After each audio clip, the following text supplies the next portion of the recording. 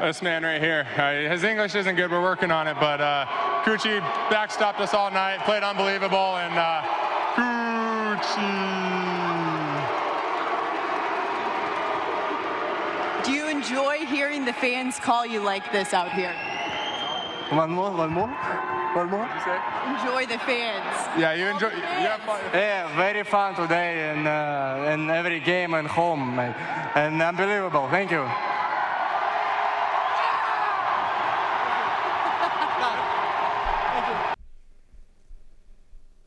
And just like that, a star is born. That was last night. That was the Carolina Hurricanes beating the New Jersey Devils by a final score of 4-1.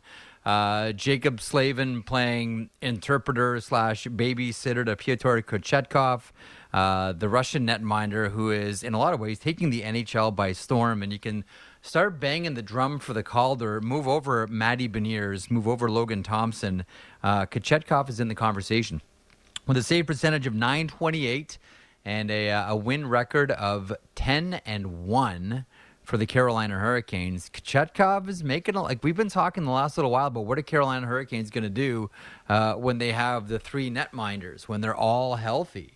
And I'm kind of now warming to the idea that they don't just go the path of least resistance and send Kochetkov down to the American Hockey League because he doesn't need waivers.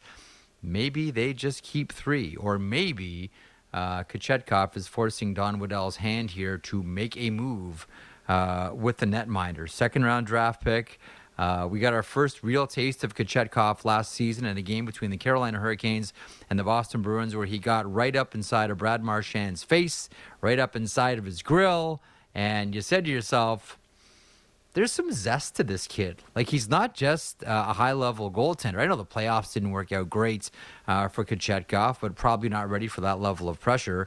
But this guy looks fantastic. Now, just as a quick side note with Kochetkov, and we talked with Sean Mitten and Paul Patsko about this when they came into the program about a month ago, authors of When Canada Shut Down.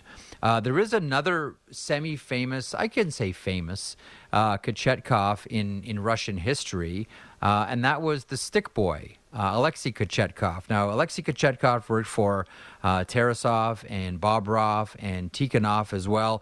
If you're looking, like if you go back and watch video from 1972, the games in Moscow at Luzhniki, right beside the rack of sticks off to the side of the Soviet bench, there's a very well-dressed young gentleman. And that's Alexei Kochetkov, who might be the most, well-dressed stick boy of all time. They are not related, although they did have some type of interaction between one another. I believe Alexei had something to do with one of the junior teams that Pyotr Kochetkov was on, but there is no relation. But now we have a second Kochetkov in hockey who's making waves here. And that interview last night after the game, and you could tell how Carolina Hurricanes fans just love this guy, and why not? Great goaltender, great personality, and another star is born between the pipes in the NHL. He is Pyotr Kochetkov, netminder for your Carolina Hurricanes. Matty Marchese, what do you think of Kochetkov? Oh, man, he's great. He really is just one of those personalities. Yeah. And something about Russian goaltenders now, Jeff. It felt like there was a time where you couldn't get two words out of a Russian goaltender. And now it seems like they all have something to say, or at least most of them do. Well, and they're the best, right? Like, you look around, like once upon a time, the goalie factory was in Quebec. We've talked about this countless times. Once upon a time, Quebec made the goalies, period. That's where they all came from. American hockey fans would wonder, where is this factory in the province of Quebec? Because all the goaltenders around the NHL all come from that province. And then the goalie factory moved to Helsinki, and it all became about Finnish goaltenders. And then it migrated over to Sweden and Stockholm, and it became all about the Swedish netminders. And now, when you look at whether it's Sorokin or Shesterkin or Vasilevsky and soon to be Kochetkov here, if he can continue, like, good luck, in these Olympic years. Good luck naming a starter. Good luck coming up with a number one, because you got about 4 or 5 number ones that you can choose from. And listen, we talk so much about cult heroes and cult hockey players. And to start the season, Arbor Jacki was that player. Everybody loved Arbor Jacki. A lot of them still do, and for good reason. Kochetkov is right there, ladies and gentlemen. All he needs is a big stage. I wonder about the playoffs, but before that, I wondered the Carolina Hurricanes have a three-headed goalie monster on the horizon. Lots to get to today, and it is a really big show. Brant Myers is going to drop by in hour two, and we'll talk a little bit about what he's doing now, and we'll look back at a book that he released last year rather. It's all about his life, his issues with addiction, booze, cocaine, you name it. It's called Painkiller, holding it up here on Sportsnet 360 if you're watching, or Sportsnet Now. A really challenging read, a really tough read. There's nothing enjoyable about watching someone try to destroy themselves, specifically someone whose career you've watched in its entirety, and you've seen all the suspensions and the downward spiral, but then the inspiration of him pulling himself out. So we'll talk to him in hour two. Bottom of the hour, James Boyd, Team Canada World Junior General Manager and GM of the Ottawa 67s, will be aboard. And Mike Russo from The Athletic. Don't look now, but the Minnesota Wild have won 5 games in a row, and the Minnesota Wild are hot. And is there a goalie controversy there?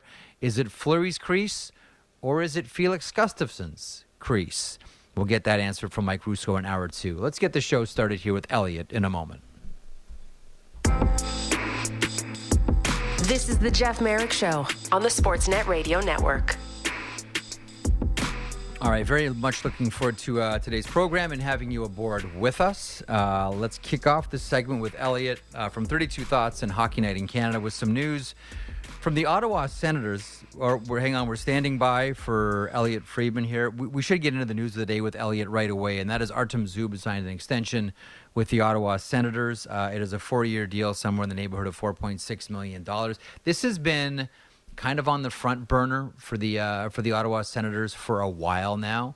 Another building block. I know it's not been the best of all possible seasons, and it wasn't supposed to go this way for Ottawa, but nonetheless, they get some business done and sign Artem Zub to the 4-year contract extension. Friedman's with us now. Elliot, your thoughts on, I was just doing a little soliloquy there on Artem Zub, the defenseman who signed the contract extension with the Ottawa Senators, 4 years in the neighborhood of $4.6 million, to which Elliot Friedman says what? Well, I think it's a good signing for them. I know their fans are obviously very excited that they got this done. I think it's really good for them. The one thing that I kind of was reminded of is that when, he was not drafted in the NHL, he was an unrestricted free agent, and when he could have gone anywhere and he chose the Senators. And the one thing that says to me is that that's a guy who he picked that team, and he obviously likes it there. Yep. And if the Senators were in any way comparable, if their offers were fair, they were going to be able to keep the player, and they did. And I think there's a couple of things out of this. Number one, I'd heard earlier in the season, Jeff, that they were going to wait on him until they could sign DeBrincat. Like, DeBrincat was the number one priority. Well, I don't necessarily think this means there's anything bad with DeBrincat, but I do think that DeBrincat was kind of like, I don't want to I just want to get comfortable here. I want to see how I feel. And I just think that if you look at him, he's still a restricted free agent for another year. Zub is a UFA. Yep. Right shot defensemen are tough to find. I think they just got to a point where the priority shifted. And I still also don't think, Jeff, it means their search for another right-hand defenseman's over. I still think they're going to continue working away at that. Now, there's a lot of high-priced defensemen that could be out there, and there are some others that are not exactly high-priced. Like, do we know what part of the grocery store Pierre Dorian is shopping in for another defenseman? Is he going big game hunting here? Well, I know you're a vegan, so I don't know if you're familiar, but I do think he is going for the fine meats, not the inexpensive cold cuts. Like put it this way. I think nothing is out of the, we talked about on the pod this week about how at least, he called Chicago about Seth Jones. Now, I don't think that's happening, but I think it just shows you the length of what he's trying to do to find out what's out there. All right, so that hunt continues, and the Ottawa Senators continue building block by building block to put together what we think is eventually going to be an impressive team here. But as we talked about before, this hasn't gone the way that Ottawa thought it was going to go. A couple of things from last night, and Maddie and I were just, waxing poetic about Kochetkov, the netminder with the Carolina Hurricanes. Do you think we're at a position now where, if you're Carolina, you're saying to yourself, we may have a three-headed monster in net? Kochetkov is kicked the door down, forced his way in. He's in the Calder conversation now, 928 save percentage. They're chanting Kuch. Trip Tracy already has a nickname for him, the Netminder, which is I'm surprised it's taken someone that long to come up with that obvious pun, but there it is, the Netminder. That's good. Good job, Trip Tracy. He's become a cult hero. They're chanting Coochie. He's got Jacob Slavin as his translator on the bench interview after the game yesterday. We talk about, cult heroes and, newfound glory. Man, Kochetkov's it right now in the NHL, and certainly for Carolina, and they could be headed for a situation that no team wants to be in, and that is, what are we going to do with these three? The kid we can send down easily might be the best of the bunch. The one thing is that also too is the post game last night with him and Slavin was really good. That was a nice little moment with two of those guys and the broadcaster there. But I think that the one thing about Carolina is I don't like three goalies. I don't think it works. I think it's a pain to practice with. But if there's one team that I could see trying it, Jeff, it's them. And there's a couple different reasons here. Number one, Carolina thinks a little bit unconventionally. So, if most people would say they don't like something, Carolina isn't necessarily wired that way. And the second thing is that how many times have they been undone in goal by injuries, or at least had a lot of problems with injuries? I can see them as an organization sitting there and thinking, we're going to move one of these guys, and then we're going to be like, damn, we needed one of these guys. We needed that guy we got rid of. So I can see a balancing act where they just say, you know what, we're going to find a way to keep all three of you, and that means if Kochetkov has to go to the minors a little bit, then he'll do it. Now, I'm a big believer in your best players play, and if Kochetkov deserves to play, and they're in a race there. They've caught the Devils, but you want to stay ahead of them, right? You want to keep that home ice advantage. But I can see that team saying we're not moving any of them because we've seen this movie before. And to be honest, guys like Anderson and Ronta, they have those injury histories. I think this is an insurance policy that makes sense for them to keep.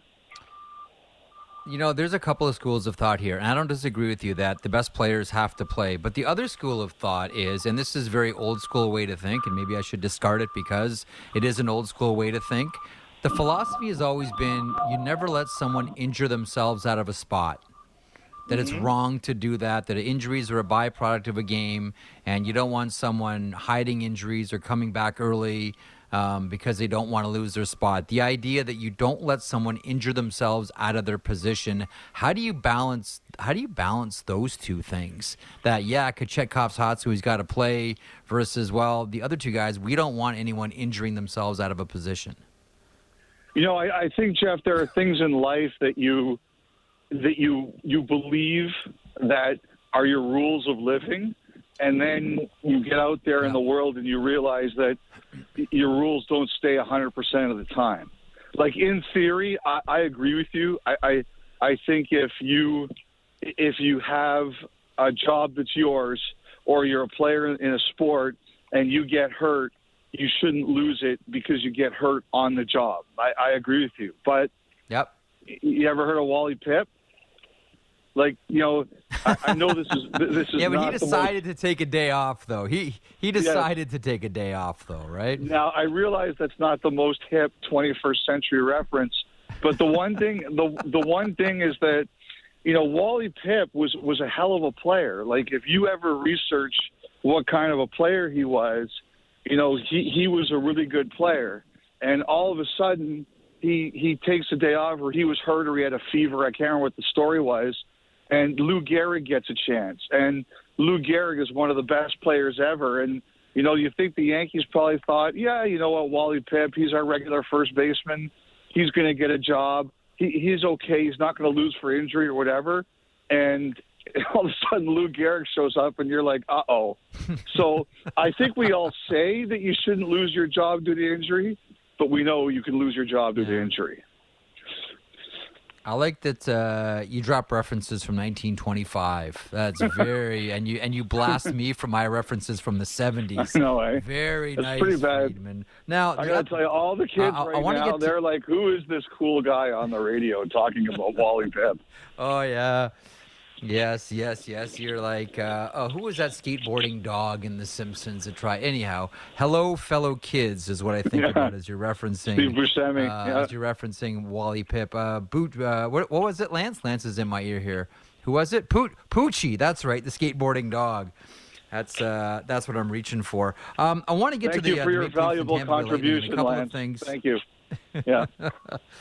He's there to make sure that we have all of our references correct. I want to get to the Leafs in Tampa, but quickly, on the other end of that rink last night, the New Jersey Devils. We made a lot of the winning streak, 13 games. We should make some of the losing streak as well, which is now at 6. Now, the thing about the Devils, and they're playing again tonight against the Florida Panthers, not an easy game. They're going to go on a stretch here where they play a lot on the road and against really good teams as well. They got, on the 23rd, they've got Boston, and then Boston again after the break, and then the Pittsburgh Penguins, and then you get into January, and it's, Carolina and the Rangers and Carolina again. Like, they're going to go through a stretch here and a lot of games on the road as well, specifically in January, where they're really going to be tested. And you don't want to go into it on a six-game streak the wrong way. Do you have a thought on what's happened here to the Devils? Is it too easy just to say, same thing as last year, Marek, the goaltending's letting them down? No, last night they carried the play against Carolina at 5-on-5. I was looking at Severson's numbers because he was back in the lineup, but I think the shots were something like, I want to say it was like 16-2 when he was on the ice. So, like a lot of those, I have to check the quality of chances, but at least the shots, the Devils clearly carried the play. Jeff, to me, first of all, it was going to even out. They weren't going to be as hot as they were. Secondly, and I know a lot of people have pointed this out, their schedule was easier in the first half of the season. And I don't hold that against them. I think all you can do is beat the teams that you're scheduled to play, which is what they did. And the good thing for them is that they've banked up a ton of points. But this is their first real challenge. And, I think there's a little bit of stress, not because they're worried that the team isn't good or anything like that, but I think this business just creates stress. Like anytime you're in a 6-game losing streak, even if you were in first place, you get stressed out. And I don't know if I would say it's as simple as the goaltending. I just don't think they could potentially stay as hot as they were early. But I think the one thing is that good teams do stop this, and it's time for them to stop it. All right. Last night, the Tampa Bay Lightning lose to the Toronto Maple Leafs 4-1. Probably one of the best games we've seen the Maple Leafs play all season from every standpoint, offensively, defensively, you name it. The net minding was good again. Wash, rinse, repeat. I want to get to the Dan Kelly, Michael Bunting thing here, but after the game, I knew you were going to be all over that. I knew it. I watched it last night, so how about I was like, Marek. It's an easy one, but I mean, my take is kind of so what, but I'm curious what yours is. Listen to this audio from John Cooper, head coach of the Tampa Bay Lightning, after last night's game. Lance, over to you. As I said to the guys, I don't know what part of the game they reinvented that had us perform like that, but it was, I don't know, note to self, don't come to Toronto 3 days before the game. That was painfully evident because we definitely did not show up tonight. They do anything though to kind of either no, it's the same. It's the same team we've played in the exact same style and the exact same everything with less players. And it's the NHL. I get it. There's 82 games. You're not going to have your best every single night. But, we started trying to manufacture things out of nothing, and then we were just giving them opportunities, and we weren't, everything we've talked about doing, I'm not sure we did it all tonight. So that was a complete game, I'll tell you that. Complete bag of you-know-what. That's what that one was. All right, Elliot, that was John. One of the... Go ahead, bud. I was going to say, what were your thoughts? One of the things that stands out there is don't come to Toronto 3 days early. Yeah, I have a couple thoughts about that. First of all, I think that, Cooper knows his team. He knows he's got a good team. He knows he's got a smart team. He knows he's got a very mature team. But there are times, and one of them was last year in the playoffs when, remember he pulled the player away from the interview in the intermission against the Rangers, where he just says, what, I don't care how mature and smart these guys are, I have to take control. And I have to grab the reins, and I got to pull, and I got to show who's boss. And that was one of those moves last year in the playoffs, and that was another one last night. And you know what that is I remember Adam Mayer telling me a story about Lindy Ruff later in Lindy Ruff's tour in Buffalo, where he'd been a long time. And I said, how has Lindy Ruff changed? And he says, I'll tell you one story. So we had a trip to Florida. We were going to play the Panthers and the Lightning, and we had a couple days off before. And we asked him, could we go down a day or two early to go play golf? Have a day in Florida to golf. And Lindy Ruff looked at them and he said, okay, I'll do it, but you owe me 2 wins. And Adam Mayer said that was a difference in Ruff. When he was younger, when he started coaching, he wouldn't do that. And I thought of that when I heard that clip from Cooper, because Cooper says, okay, you guys have got some guys from Toronto, including the captain. You guys want a couple extra days in Toronto? I'll give that to you. But, Jeff, you know what they owe him on the back end? A W, or at least a better played game. Yes.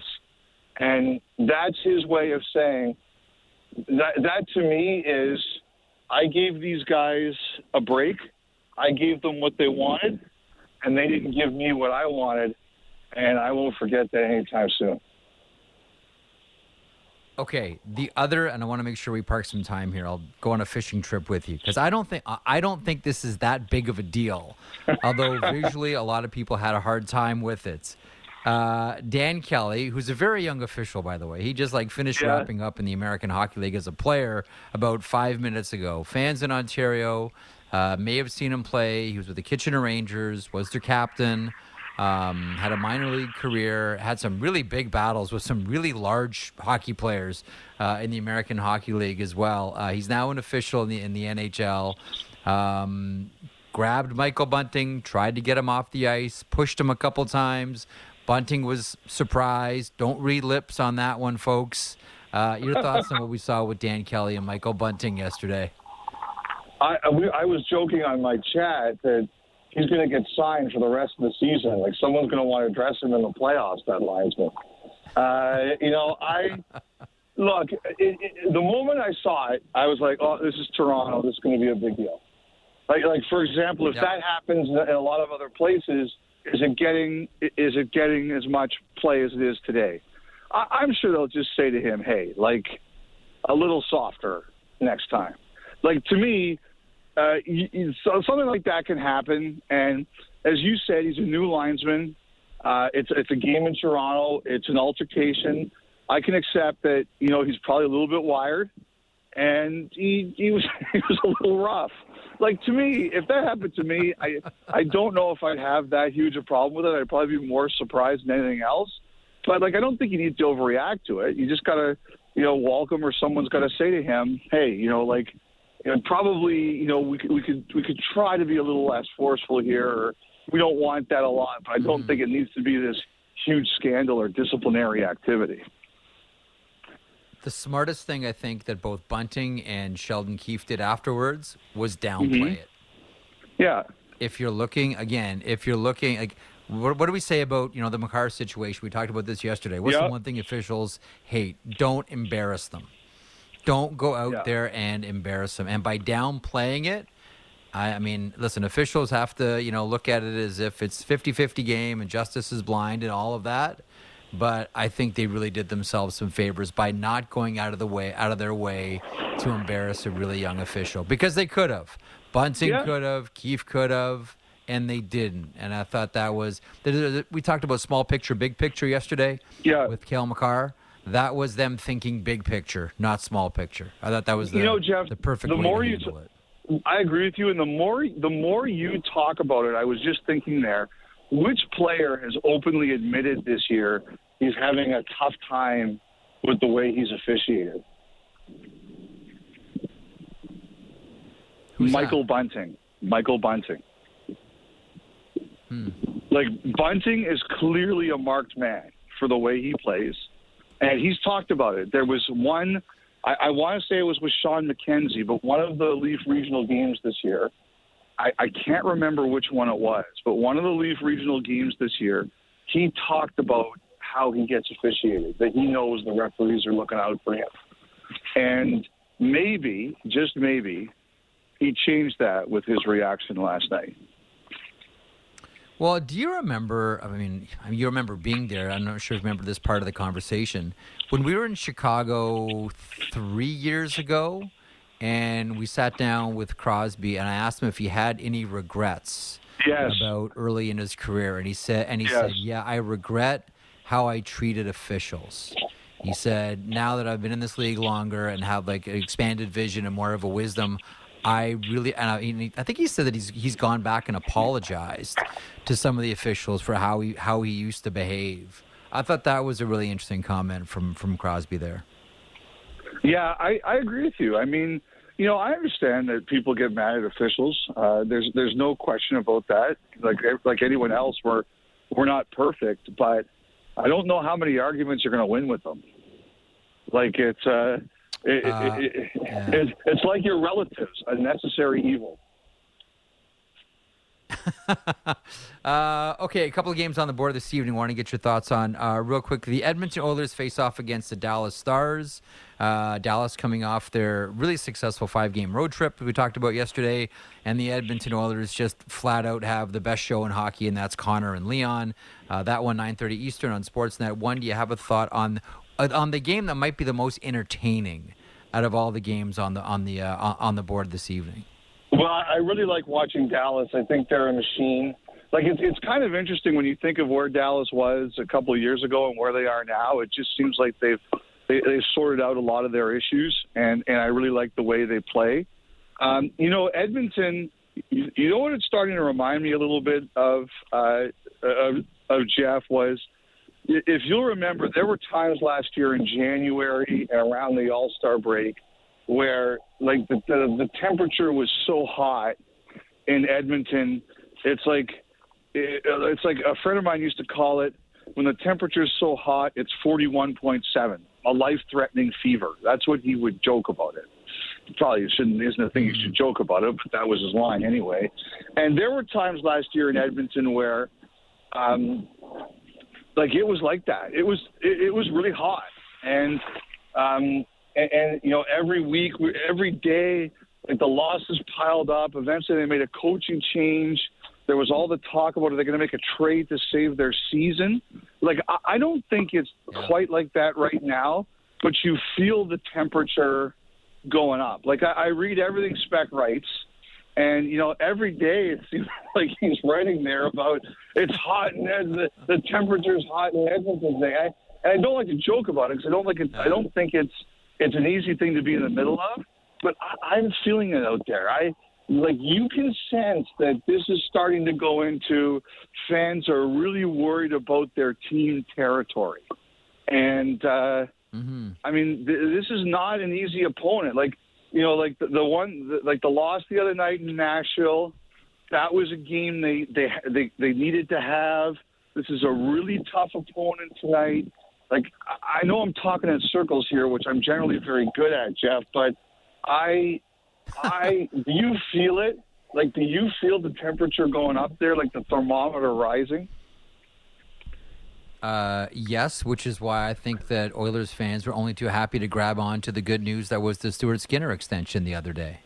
Yeah. That right away was like, oh, finally a little bit of a win. That one looks really good for us. Give us anything. You know, if the team is just rolling along and it's on a 7-game winning streak, it's like, okay, and that's nice, but let's just get back to focusing on how good this team is playing right now. It's almost as that if that was, you know, that little bit of information, they're so desperate for some good news, and that was it that they could hang on to. And now the reality is you got to face a really tough team against the Dallas Stars. One thing I want to get to before I let you go here, it doesn't have to be long, just a quick thought.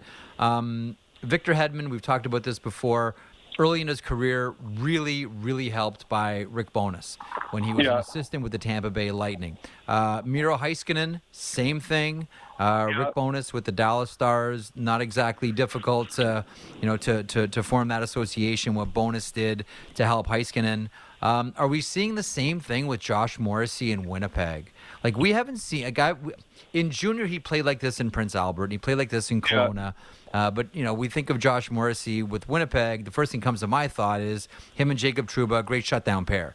Now we're looking at Josh Morrissey and we're saying, is he going to be the highest scoring defenseman in the NHL this season? Quick thought on Josh Morrissey before I wrap up. Well, a couple of things there. First of all, just watching that game last night, you look at who's out of the lineup for them. You know, Hellebuck didn't play. It was a Riddick night. And you take a look at all the guys from Ehlers on down who weren't playing for them last night. Ehlers, Wheeler, like, they were important players. Yep. And they controlled Ottawa. And, you know, the thing that I think Bowness has done there is that, like, I think Rick Bowness is a really nice person and a really good person to deal with. But Rick Bowness is the epitome of something I try to teach to people, and that is polite but firm. Like, I don't always succeed at that, but I try to be like that, polite but firm. And I think it's a great way to live. And I think what he's done there is he said, you know, I'm going to make it a good environment for you guys to play in, but you're going to do it my way. And if you watch that game last night, those guys have all bought in. And I think, like, you look at Morrissey and, like, everybody knows where everybody's supposed to be. And when you're a talented guy like Morrissey is, and you're in the middle of all that, you can really thrive. And he's thriving. And I think the other thing, I know it's not something, you know, we want to go into too much, but, you know, he went through a really tough personal thing with his father's illness. Yep. I think it takes a long time. Like, if you're, like, anybody out there who's listening to this, if you lose anybody that you're close to, or anybody you're close to goes through that, it takes a long time. And I think all of that, it's just really helped him. I mean, he's a great player, and he's been put into positions where he can succeed. Absolutely. And another side note as well, Sam Gagner, Elliot, now 4 games away from 1,000.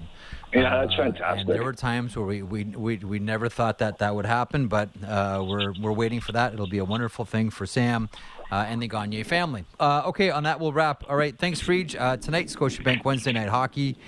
We should point out as well, as much as we talk about the Dallas game with the Edmonton Oilers, it is the Avalanche and the Habs. That one, 8 o'clock Eastern on Sportsnet. Thanks, Elliot. Well, Marek, some of us are still working the rest of this week, so for all the slackers like yourself who are taking the rest of the week off, I really hope you enjoy it. 2:01 Eastern. It's like Fred Flintstone at the end of the show. Yabba dabba doo. I'm out of Slate Quarry. Thanks, pal. Well, at least you're closer to Wally Pipp with that one. Take care, man.